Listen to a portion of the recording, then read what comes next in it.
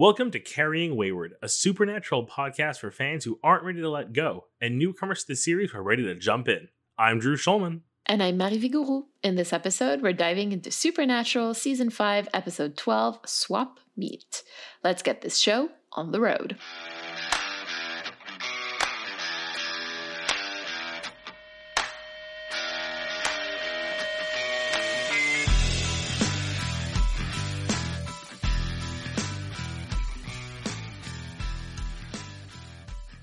Can't decide about the title of this episode. I love it, but it's such a bad joke.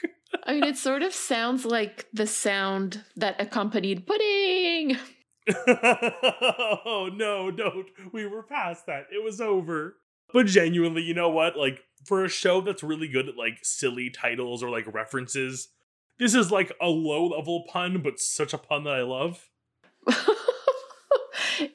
It really quickly makes it evident what's happening before the official reveal and then the actual, like, title card. As soon as I had, like, writing my notes and I'm like, what is this, some kid in Sam's body?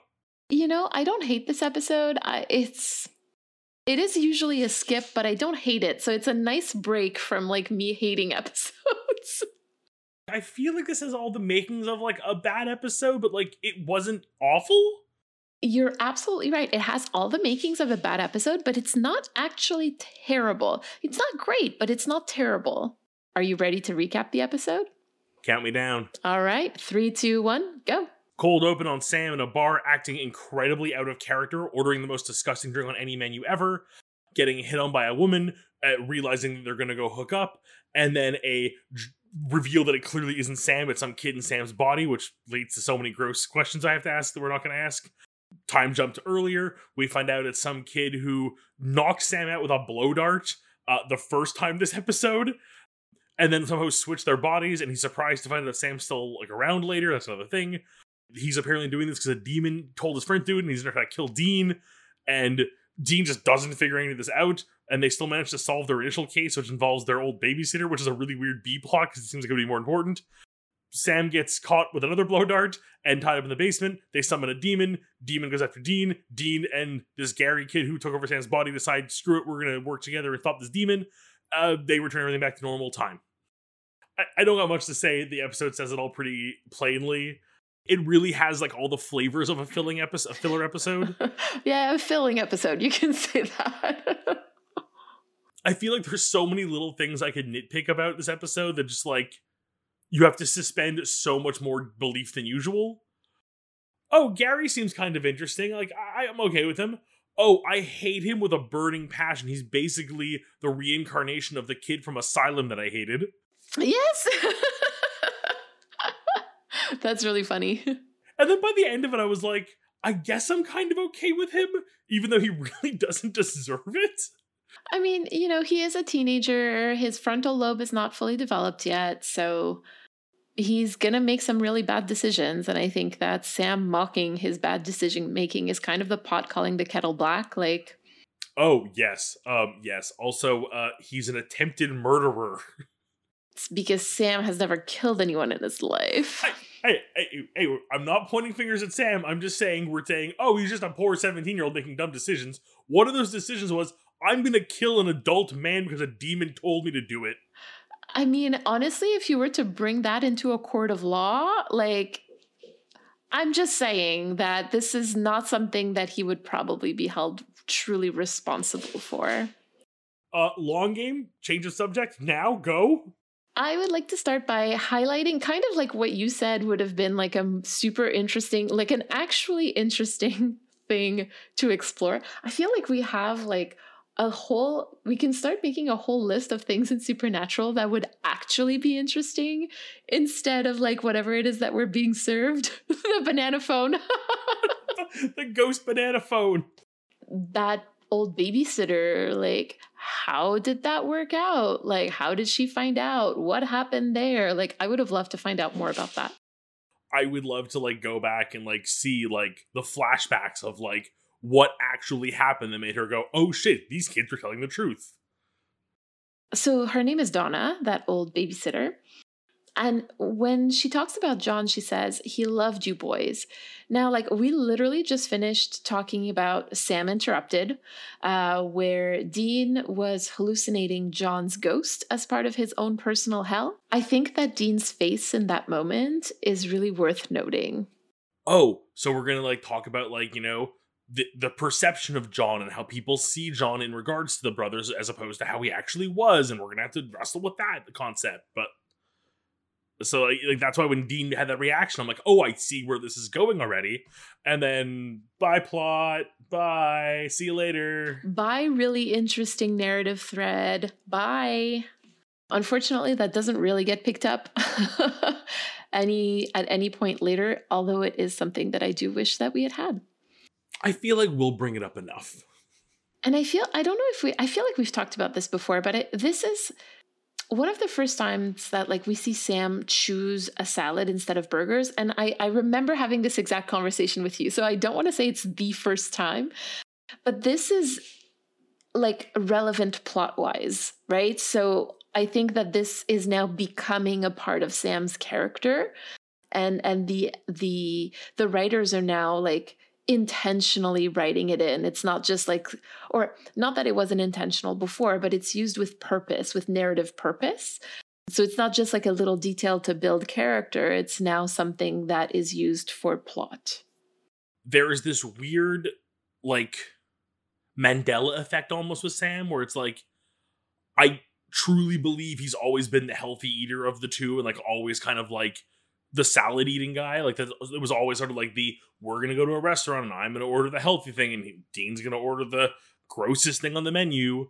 Like that's a perception I've had of them both before watching the show and while we were watching it initially now with you. So to have the realization of, you're right, like it wasn't ever like really a big thing. And like, you're right, I can picture them just going each getting a burger or sharing a pizza. Like it was never like a big deal, but it's so ingrained in Sam's character. And I think that's from a like, again, a cultural osmosis. I genuinely feel that way too, because when we started rewatching, one of the things that I like kind of paid attention to without really putting it in the long game for some reason was actually the meals that they were eating. And until very recently, like that wasn't, you know, like the meals weren't differentiated. But you're right. Like it definitely feels like a thing where it's like, you're right. Like I can picture moments where this isn't true, but it feels like it's always been true. And like, it's almost like, I know we go back to this as a joke, the implied canon, but it's almost like it feels like it's implied canon. Like they want us to remember it that way. This is also the first time that Dean asks Sam if he ever thinks about having a family. Yeah, which again, this is a weird one because I feel like you're right. Dean's never asked it directly, but there's always sort of been an implication of like Sam's goal was to finish the hunt, which we've well past now, getting revenge and saving their, killing Yellow Eyes. It was always sort of implied that like, Sam would like, end this and go back. And I remember talking about it during the Carnival episode, how like that has no longer really the case anymore for him. A little bit of irony here in that Dean brings it up to Sam thinking that's what Sam still wants. And Sam doesn't think to ask Dean because he knows Dean doesn't want that. Or he thinks. Exactly. But that's things. It feels like Dean kind of wants that now. Mm-hmm. Well, this sort of feels like, so Drew, do you like, would you be thinking about ice cream right now? You know what I mean? Like when in the end, I'm the one who wants to go get ice cream, but I'm just like, hey, like.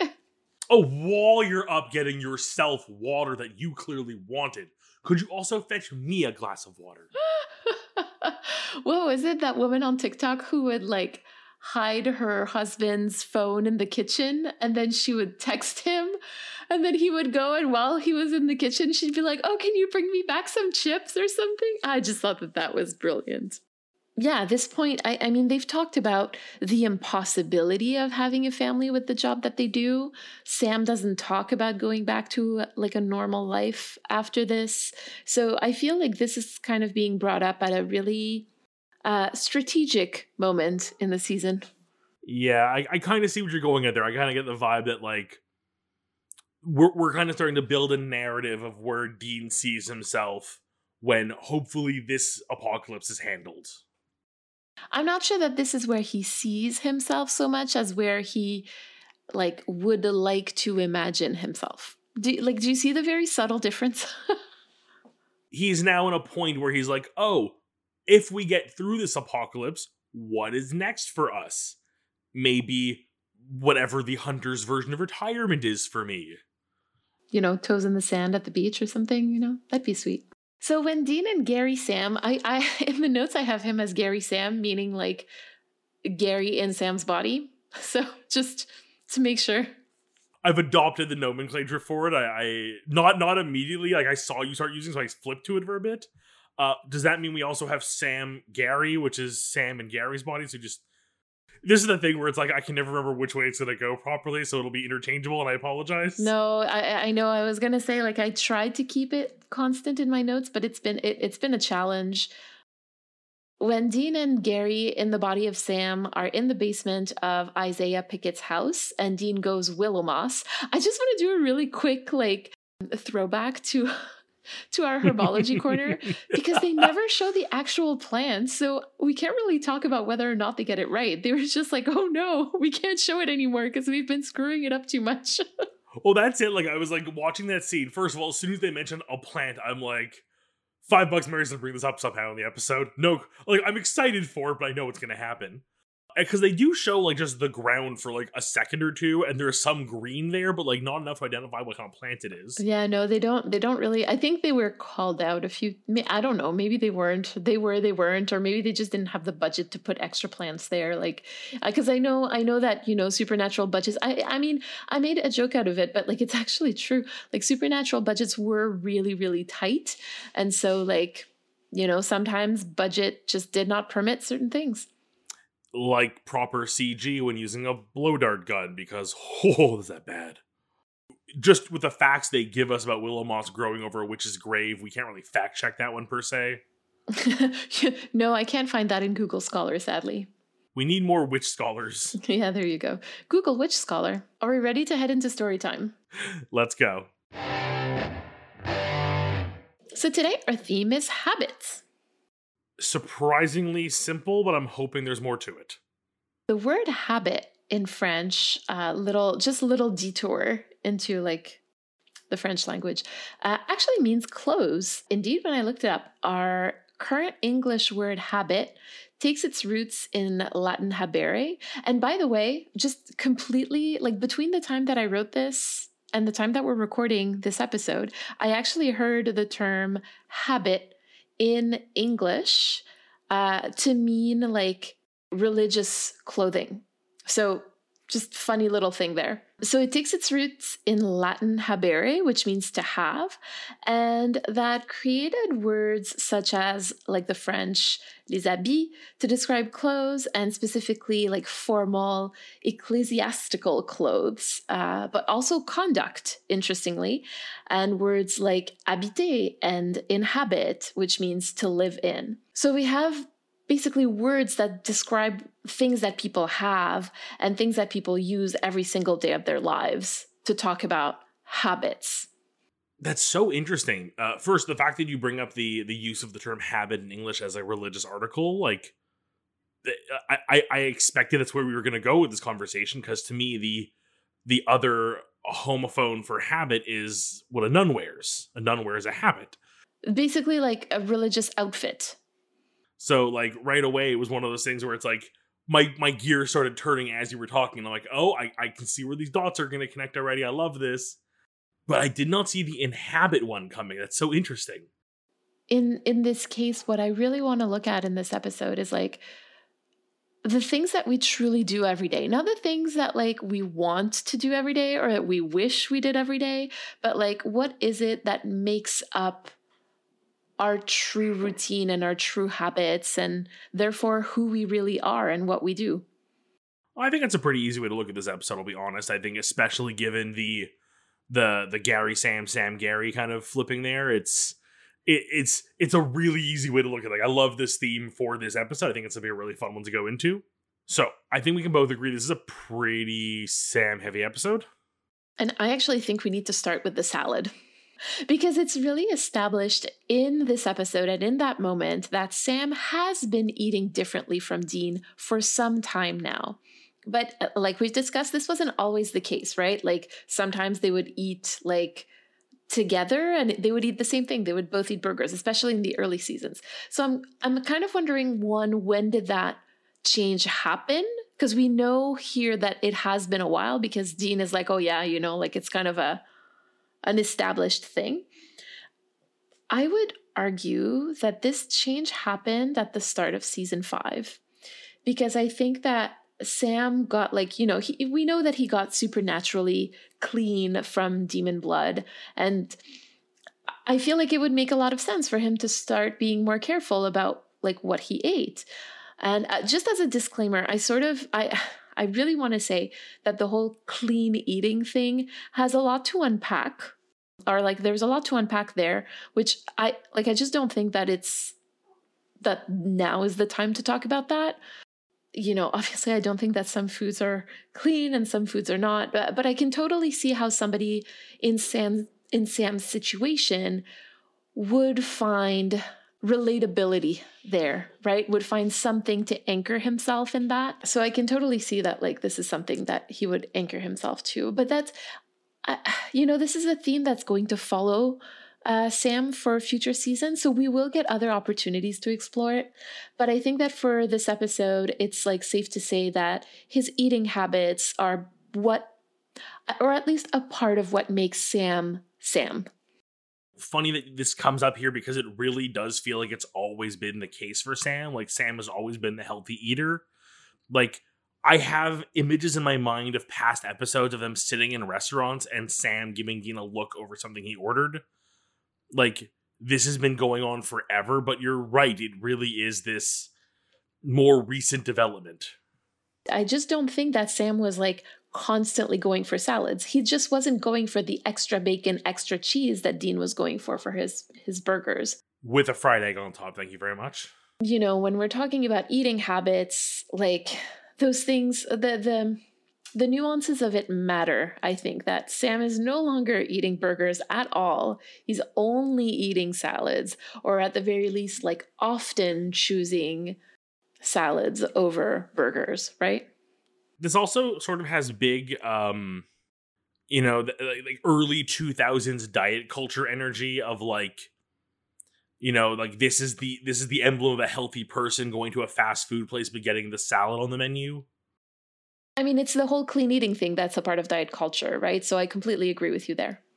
Yeah, I remember that trend of every fast food place coming out with their version of their salad. And then, you know, years later, the realization of like, that salad had as many calories as the Big Mac. There was no point. So much about this episode, though it is about Sam, it's almost about Sam because it's about Gary's actions as Sam. Whereas Sam in Gary's body is mostly pushing the plot forward, Gary in Sam's body is developing Sam's character more and making Dean reflect on himself, which is such a weird, like, it does so much with so little. Like, it seems it's just a gag, but like we get so much out of it. Yeah, I feel like this is a staple of this episode where like the things that could have been done aren't done, and like the tiny little things that don't seem that important actually can tell us quite a bit about the characters, which Gary has Sam living his life in these little ways that are more like free from a defined destiny, because that's what Gary is trying to escape, is this like perceived destiny that is written for him. Like, it even seems to Dean, like Dean is getting this vibe. There's multiple times that Dean goes like, oh, you seem different. And just like, again, we'll get to Dean's side of this later because I have a lot of questions. But it's sort of just like, it puts into perspective that like, no matter how big or small the world is, your problems matter to you. And like finding your own ways to escape those things, whether they be just getting a good burger or listening to music or changing your soul with someone else's body. Everyone copes in their own way. And I think it's seeing Sam relax a bit. And like, obviously, like the context is like the fact that everything's kind of flipped into him. The thing Gary is escaping is super small by comparison, but it's getting away for a minute. You know, it's enjoying that small victory. It's walking away from those habits, basically, right? I'm not going to break into song, but it is breaking the habit tonight. When you were talking, it sort of made me realize that both Sam and Gary are trying to escape their own destiny. I think that's where so much of the connective tissue and why there's so much to glean from Gary posing as Sam is because they're both not trying to do the same things. I think in this case, this is the we're seeing what Dean is seeing in Sam is the what if Sam did let go and take a breather and kind of accept that they're going to get through this, or what it could look like to be past this and just be happy. Gary, who's inhabiting Sam, thinks he's achieved this already. Gary sees Sam as someone who is free, whereas in Sam's mind, Gary is free. He's free to do whatever he wants with the life that he's been given, right? Oh, that's good. So last episode, we talked about the anger that Sam feels and how being angry doesn't make him a bad person. What defines him are more the choices that he makes and the action that he decides to take. So keeping this in mind, that he's very fresh out of a very nightmarish mental health institution where his own personal hell was, air quotes, going crazy. I'm quoting from the episode, basically being very violent. I think that when he saw his reflection in the cop car window and saw Gary, I want to note that he could have resorted to physical violence, but he didn't. He managed to stay calm, or at least as calm as he could. And I think that that has to do with who Sam is and what he puts into practice every day. Habitually, Sam is prone to outbursts. I kept waiting for him to stand up and punch Gary's dad. Not, again, the guy deserved a punch in the face, but the reality is I just kept expecting it because to me, that is Sam. That is Sam in a nutshell. Sam is the person who doesn't take lightly to this kind of stuff and can be angry and let it show and can act upon it. So the fact that we are seeing him so surprisingly level-headed and reserved is just I wasn't expecting it. Did last week's adventures really have an effect on him like that? I don't see him as someone who acts violently upon the things that happen to him. I really don't see him that way. I think I would be really hard-pressed to name you, outside of the episode from last week, and the one where Lucifer tells him to fan that anger in his belly, I would be really hard-pressed to name an episode where Sam's anger got the best of him or almost got the best of him, whereas it would be really easy for me to pinpoint a few about Dean. I think last week may have tinted my view of him a bit more and expecting a little more of an outburst from him. But I think it really is more of the emotional anger versus the actual acting upon it that we see from him. I think that that's exactly my point. I feel like the show is trying to weave a character, a narrative of Sam who is angry, but who is angry and is violent, right? Because those two things are separate, and I want to make sure that we see them separately. But we have never really seen a violent Sam. We've seen a rebellious Sam a lot. We've seen a very questioning Sam a lot. We've seen he pushes back, right? But he doesn't have outward displays of anger and outward displays of violence either. You're right. The anger seems to be a little less frequent than I think I'm thinking of it. I think last week, just the talk about his anger and his hurting of people was rightfully so blown out of proportions for the sake of the episode. That was the point. But I think that's sort of where I was kind of expecting him to go a little bit in these moments. I'm always kind of ready for the Sam outburst because he is much more wear his emotions on his sleeve and let his anger flow. So to see him through this entire episode, play his role, be so calm, the fact that he actually went to school, I know obviously it's to get the book and because this is holding it in the locker, but why not? That's Sam like just sneaks into school when everyone's in class, steals the locker package and like gets out. Like, but the fact that he actually like goes through and plays the part and is like calm and collected the whole time is, I mean, it's still very Sam. Like Sam is the smart one. Well, the smart one, like he's the one who needs to understand. And keep in mind that he looks like Gary, right? We see him looking like Jared, which, you know, like makes us think like, why is this like full grown man in a high school? Like that makes no sense. But he looks like Gary. He can't just like take a car and go somewhere. You know what I mean? Like he would be picked up by the cops, which is exactly what happened, right? So he's trying to deal with the situation as best as he can with the resources that he has. And in this case, he also doesn't have his full strength. He has IBS.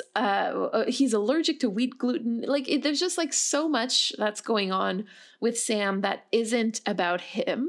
That I think he's just trying to. I wasn't surprised that he went to school. That wasn't surprising to me. I feel like it's almost like it's a weird like, okay, I'm gonna like go like do some research. I'm gonna go undercover as Gary. That's the smart move. Also very Sam. It's funny. I was so focused like on the anger from last week and kind of seeing how he takes that and like focusing on his emotional state that I kind of forgot the like, oh yeah, Sam's like the smart nerdy one. Like he's gonna do the smart nerdy thing. But Drew, I feel like the gaslighting of last episode worked on you. Unfortunately. Well, hopefully we can get through that together. Shall we talk about Dean? So I think that Dean is confronted with a Sam that is more like him or like more agreeable to him. And he's not really sure how he feels about that. Because like in their usual dynamic, their habitual dynamic, if you will, basically it's all about annoying each other to no end because of food, because of mood, because of booze, music, and everything else. But in this episode, Gary and Sam's body is much more into the same things that Dean is also into. Breaking that habit like doesn't really feel right to Dean. See, it's interesting you say that because I feel like you're leaning on a Dean didn't like this or Dean was like unsure of it. Like, is that how you feel or how you're seeing it? I feel like he felt like something was off. He was like, something's wrong about this. He was suspicious, not mad, not sad, not like, but he was very suspicious. Like, that's what I mean. Like, something doesn't feel right. Here's my issue. I feel like if we were watching this episode again, but Sam was in the role of Sam instead of Gary playing Sam, so we were seeing it through Dean's eyes, as in like Jared physically playing his character, but acting the way Gary does, I feel like it would become a lot more obvious that something was up. You know what? I think that that's a really interesting question. And I think the fact that we have an audience perspective, I know I'm breaking story and critical here, but I think it's required for this.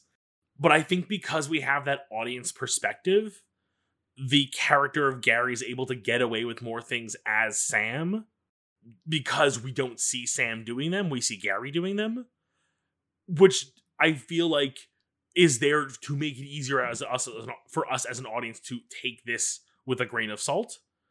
Because I feel like seeing Jared in those roles doing those same things, like I literally picture the scene of them like looking at the back bumper of Baby and like, I'm so sorry, and like just shut up.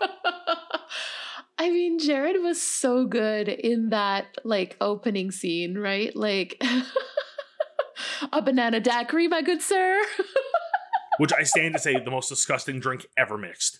I just fucking hate banana. So the idea of a banana in a cocktail, sends shivers down my spine.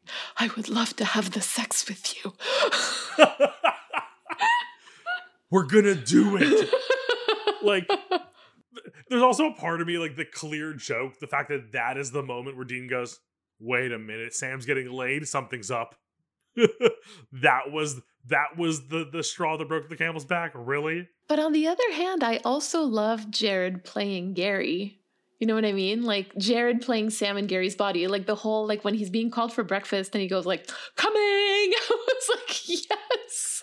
Even just the outfit they put him in, like that friggin' like blue zipper, like grungy hoodie, like it's so 2000s high school kid, like who doesn't think he's popular. Oh, God.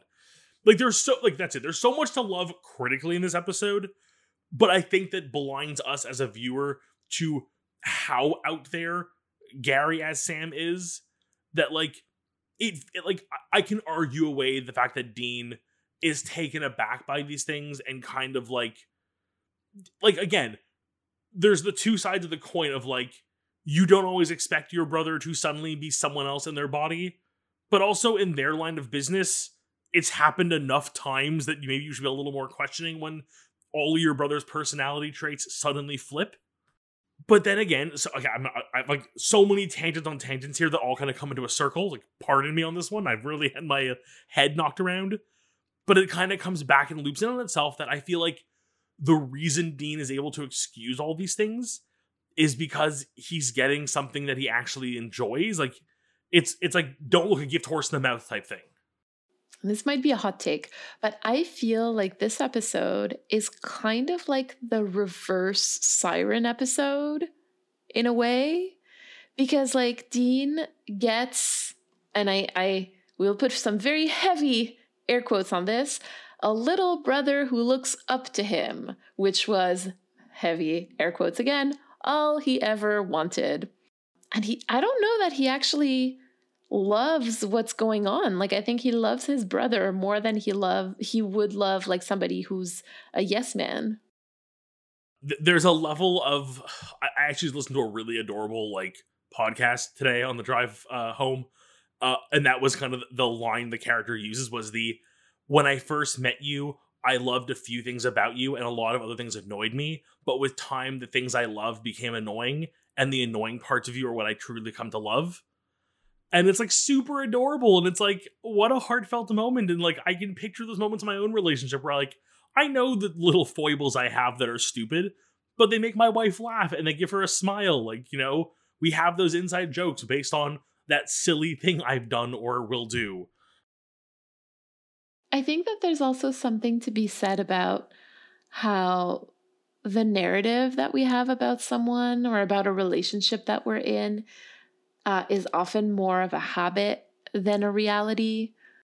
You know, sometimes like I find that because Sam and Dean don't really talk about their relationship and aren't reflecting on it as much as I think that they should, a lot of that relationship is basically one person thinking one thing and the other person thinking another thing, and then the two never talking about it until like something big happens.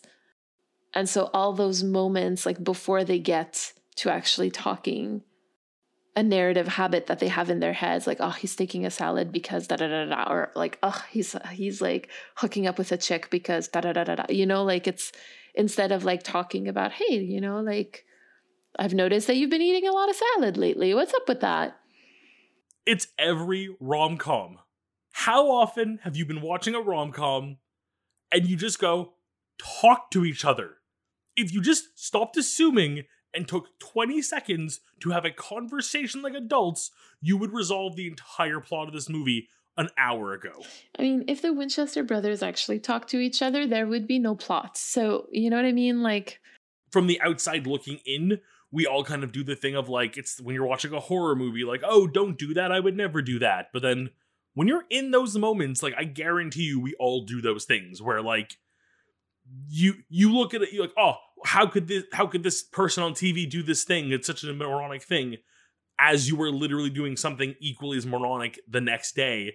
But because you're in the situation, you've thought it through your own way, you convince yourself it's the right move, and you go ahead with it. You know, it's so much easier to see a problem when it's happening in front of you than when you're living it. That's very true. All of this to say, I've gone so back and forth on Dean here, and like, what must be going through his head of, like, to us, it's super obvious that it's not him for so many reasons, but to Dean, it's just a few weird moments where, like, you know, Sam, like, you can rationalize it of, like, you know, he has been under a lot of stress lately. You know what?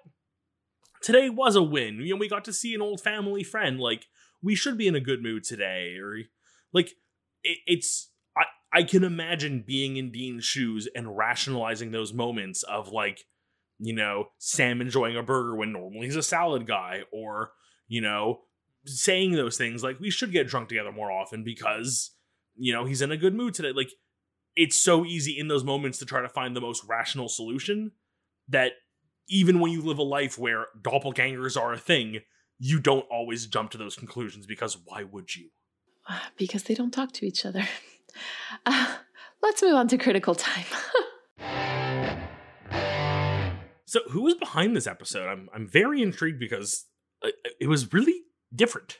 This episode was written by Julie Siege, Rebecca Dessertine, and Harvey Fedor or Feder. I'm not entirely sure how to pronounce it, sadly. And who directed this episode? It was directed by Robert Singer.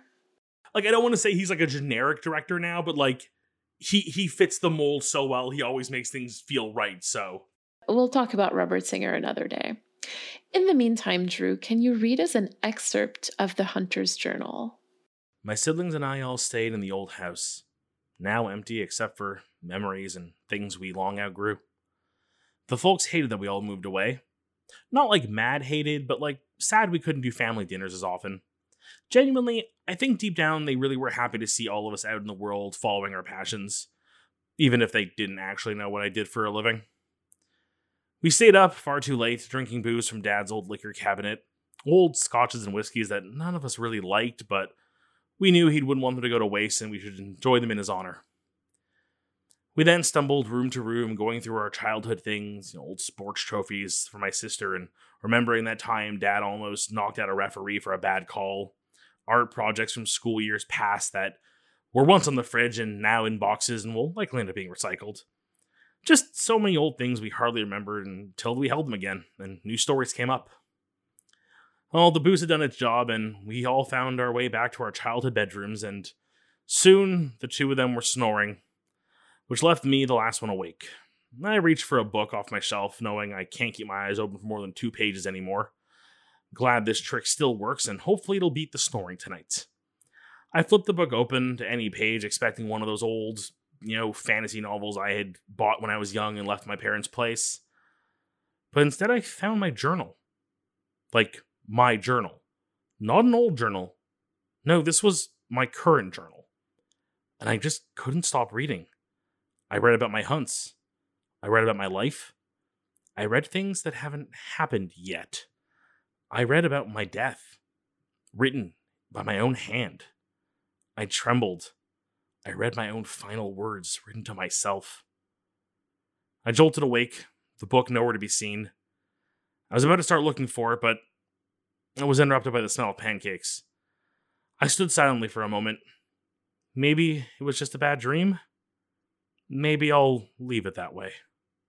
Ooh, that's a very interesting take on this episode. Oh, I'm glad you enjoyed it. Anything you want to share with us this week from your end? Yeah, there's a reference to Freaky Friday in this episode, which, like, if you grew up in the 2000s, you would obviously remember as a foundational teen movie of that era. For those who might not know, the story was originally a novel, which was adapted as a movie in 1985, then another movie in 1995, a TV movie this time, and then finally the latest movie version that I think this episode is referring to was made in 2003. I adored this movie. Like, I swear, it was on heavy rotation at our house when we were growing up. My sister and I both loved it. And as someone who really loves the concept and the idea of like the whole Freaky Friday thing, I didn't really like the execution of the concept in this episode. And I've been thinking about why. And I sort of think it's because there's no real emotional attachment to Gary. Like, I personally found myself annoyed at him a lot more than rooting for him. And so I think that for a concept like this one to work, you really have to be able to root, like you as the audience have to really be able to root for both characters to succeed. And in this case, I personally was really only hoping that nothing bad would happen to Gary, because then it would mean bad things happening for Sam and for Dean. So my rooting for Gary was very indirect. And so, yeah. That's kind of where I stand on the use and execution of this trope in this episode. You're right. Like, there's such a lack of stakes when you only really have an attachment to one of them. It didn't occur to me in the moment, but like, it's such a drastic difference to think of an actual Freaky Friday scenario if it were like, Sam and Bobby that switch places. Like, you actually have a thing for both of them, and like, even if they were forcibly separated for whatever reason, like, you still have an affiliation with both characters that Gary just doesn't have here. You're right. Gary was really just like... Imagine Sam and Dean swapping places. I would love that. Do we really not get that in the next... Like, really? No, we don't. That seems like such a cheap, easy one to do. But, like, I feel like that would have, you know, been a lot more compelling for the audience to watch, because then not only do you get the humor of, like, Jensen playing Sam and Jared playing Dean, but you also get, like, the emotional attachment to both of them and, like, hoping that things get back to normal before next episode kind of thing. I mean, 100%, I am, like, the fact that you're telling me this doesn't happen, like, actively shocking to me. Like, there are so many tropes the show has dipped into that they do not do a body swap with the two of them is insane. And then, secondly, if only for the joke of somebody calling Jared playing Dean, just to have him go like, ugh, that's... seems so unnatural to call me that. I love that. Like, what an easy joke. Shall we head down to our community and see what they have to share with us this week? This week, we have a message from Lucia. And before we listen to it, we want to remind you to send us a 3-minute voicemail. To respond to anything we discussed today, you can use the recording app on your phone and just email us the recording at carryingwayward@gmail.com. We also want to remind you that Drew and I are going to be answering the question, what song would you tell Dean to turn up in the Impala and just know he would agree to do it? For our Roadhouse patrons and coffee supporters on our Impala Talk. Hey, Carrying Wayward folks, it's Lucia. I've reached out before and shared some thoughts about Dean, so I thought that it would be appropriate to take a moment and send in some thoughts about Sam. Felt like his turn. Now, my thoughts on this are a little much for a 3-minute voicemail. So I've decided I'm going to split them up and send them in 2 sections so I can kind of address things a little more thoroughly. So bear with me. I just finished the coverage of On the Head of a Pin, and I found that so fascinating, and I really loved everything that you guys had to say. I do have a couple counterpoints, though, so hear me out. I've always thought that season 4 is incredibly fascinating in the way that it's structured, because unlike the other seasons, it's kind of unclear until the end who the bad guy really is. Obviously, Lucifer is not there yet. We're supposed to perceive that Ruby is, maybe a good guy. Alistair is defeated pretty quickly. Lilith's not really around that much. I feel like she's in season 3 almost as much as she is in season 4. And the angels are dicks, but they're not necessarily bad guys, like, in general. So it's kind of hard to pinpoint. And I think the reason for that is because this is an unconventional story where it's not about having a villain. It's about having a person who is causing harm for good reason. And that person is Sam. Now, don't get me wrong. Like, people don't be mad at me. I adore Sam. I love him so much. So this is not me trying to, like, say he's a bad person, because I don't think he is. I think the brilliance of the story with season 4 is that it takes Sam, who is a good person, and it uses the motivation of doing something good to push him to do things that are bad, which ultimately results in something bad happening. So he's so driven to save people that he makes all of these choices that are hurtful without considering the consequences, short-term or long-term, and ultimately creates significant harm that he couldn't have even imagined. And really the only way I feel like that was possible was through the combination of manipulation, which we see from Ruby, and also through his pride. Sam's hubris really blinds him to the consequences of his actions in season 4. And it is what leads to his downfall.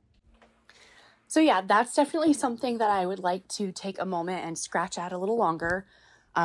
So I guess keep listening because I have some additional thoughts. Also, I really love what you guys are saying. It's been really fun to hear your opinions and see you kind of not necessarily pick the show apart, but just, stretch it out a little bit and take some time to kind of look at each individual thread as it's woven together in order to better appreciate kind of the whole pattern. So I really appreciate that. It's a lot of fun. Thanks. Lucia, thank you so much for this voicemail. It's so nice to hear from you. And we'll be listening to the second part of the voicemail next week. First off, I wish we had a recording of the way that my face lit up when you said you had counterpoints. I was like, oh, counterpoints. I was like literally so excited. So thank you for bringing that up. And again, we haven't heard from Lucia in a while. Let's use that voicemail. And to listen to this voicemail after such a Sam-centered episode where we were trying to figure out who Sam is such a potent reminder of that, especially with all of the work that the show has done over the past few seasons to describe and to characterize Sam. And this, I completely agree with you, Lucia, by the way. Sam's pride is in big part what leads him to all of these bad decisions. And I feel that's how Sam has been characterized. If we think back to the 7 deadly sins, Sam was pride. He wasn't wrath. And so that's why this whole anger narrative in this season sort of feels a bit shoehorned in. It makes complete sense given what he's lived. But this violent kind of the show trying to portray him as a violent person, it just doesn't jive for me personally. I see Sam as prideful, certainly, definitely flawed. I have a lot of criticisms of Sam, but I don't see him as somebody who is inherently violent and aggressive, right? Those are my thoughts. I can't wait to listen to the second part. Thank you so much for sharing. Thank you for an amazing voicemail.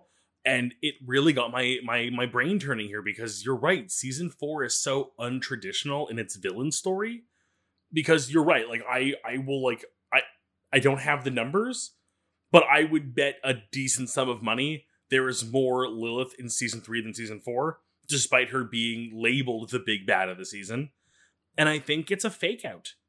Really, I think you have it right. The big bad of the season is ultimately Sam being tricked into being the villain himself. And I think that's why the Ruby betrayal hurts even more, as I've made very apparent. Yes, exactly. And I do think that we have that discussion later in the season, after On the Head of a Pin. Because I remember specifically talking about season 6 of Buffy, where the villain is not the trio or whatever it is that they call themselves, but it's depression. And I feel Lucia, you've nailed it here by saying that the big bad of the season isn't an actual big bad, right? Yeah, it's, you know what? It's subverting expectations. You have a Monster of the Week show. You expect a monster every week. And if there's going to be a big bad at the end of the season, it'll be a bigger monster. And then the reveal is, no, you were just being played. The real villain here was your ability to be tricked and to think you were doing the right these things for the right reason. I can't think of any great examples right now, but kind of those moments where you have a villain who's incredibly sympathetic because it seems like their goal is actually just. They're just going about it in a very villainous method. There's a few animes that come to mind, but I'm not going to get too deep in this one. But where you yeah, I mean, he's doing these evil things, but I kind of get his point a little bit. He's just not doing it the right way. That's very Sam. It's he wasn't the bad guy. He was doing all the right things. He just, I guess they were bad things in the end. Oh, but he's not a bad guy. It's an amazing eye-opener and an amazing, as much as we do recap every season and do full season recaps, to look at the monster at the end of that season. It's so interesting to think that it really isn't any of the ones we set up. let's go on and reflect on this episode. So, Drew, do you want to share what this episode called you to do? You know what? Very weird, because I really, looking back, couldn't think of something. And then in rewatching it today to take my notes, it occurred to me I had done something, and I don't know if the episode was directly responsible for making me do it, but like it's a very clear thing, and I've like made this connection, so I'm like retroactively calling it my call to action because I did it today. And that is just being very, very honest sometimes. I feel like I can get stuck in my head. I don't know if other people get this way. I'm sure people do, but like you get stuck in your head. I've criticized Sam for doing it in the show where he like doesn't say something until it's like literally the last possible second. It's too late almost. As the narrative of my own life continues to unfold, I have moved to a new province. I'm job hunting. It's not been the most lucrative market for jobs right now. I've had a little trouble finding some footing, and I finally got a job offer. And I turned to my wife and I said to her, I'm like, this isn't the job for me.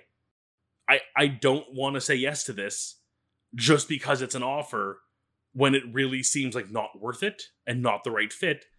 And she agreed. She was like, yeah, no, if that's how you're feeling, like that's fine. And, me several months ago may have not done this, may have not been able to speak my truth, would have just sucked it up and said, I gotta get a job because I need a job. And I could be next week working in some office miserable. And now I'm, being honest, speaking my mind, not following someone else's orders. I'm living my life my way. And it's made life a little easier. Oh, I'm so glad to hear that. And you this week? I just think it's kind of funny that in my last call to action, I mentioned habits in relationship to balance. So I guess this week, I feel called to recognize that there are some habits that are aspirational, and that some habits are really interwoven into my life, and that sometimes those are two different things. And sometimes an aspirational habit, to give an example, would be tidying my kitchen every night. And those are the ones that I can totally uphold when things are going very smoothly in my life. But when I have 5 papers due at the end of the month and work is busy and 9-year-old has a ton of activities, I can't keep them up. But another habit is to work on this podcast. And that's something that I do no matter how my life is going. So I guess that my message to myself here is that not every single habit needs to be prioritized all the time. And that's also balance. We have these habits we build structure around these things. And some of them help keep the balance. Other ones are only there because of the balance. It kind of balances itself out. So that makes a lot of sense, and that's good for you. Makes sense on the balance.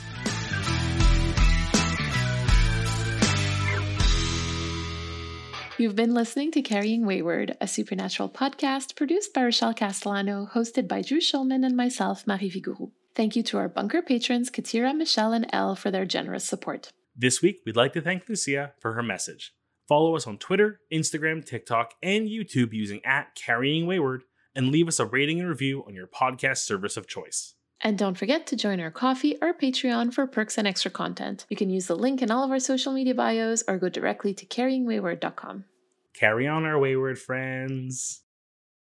Mwah, mwah. Oh, shit. Sorry, you can't hear me. I said, ooh, that's a really interesting take for this episode. Luckily, I'm recording on my end. We'd be surprised when I edit. There you go.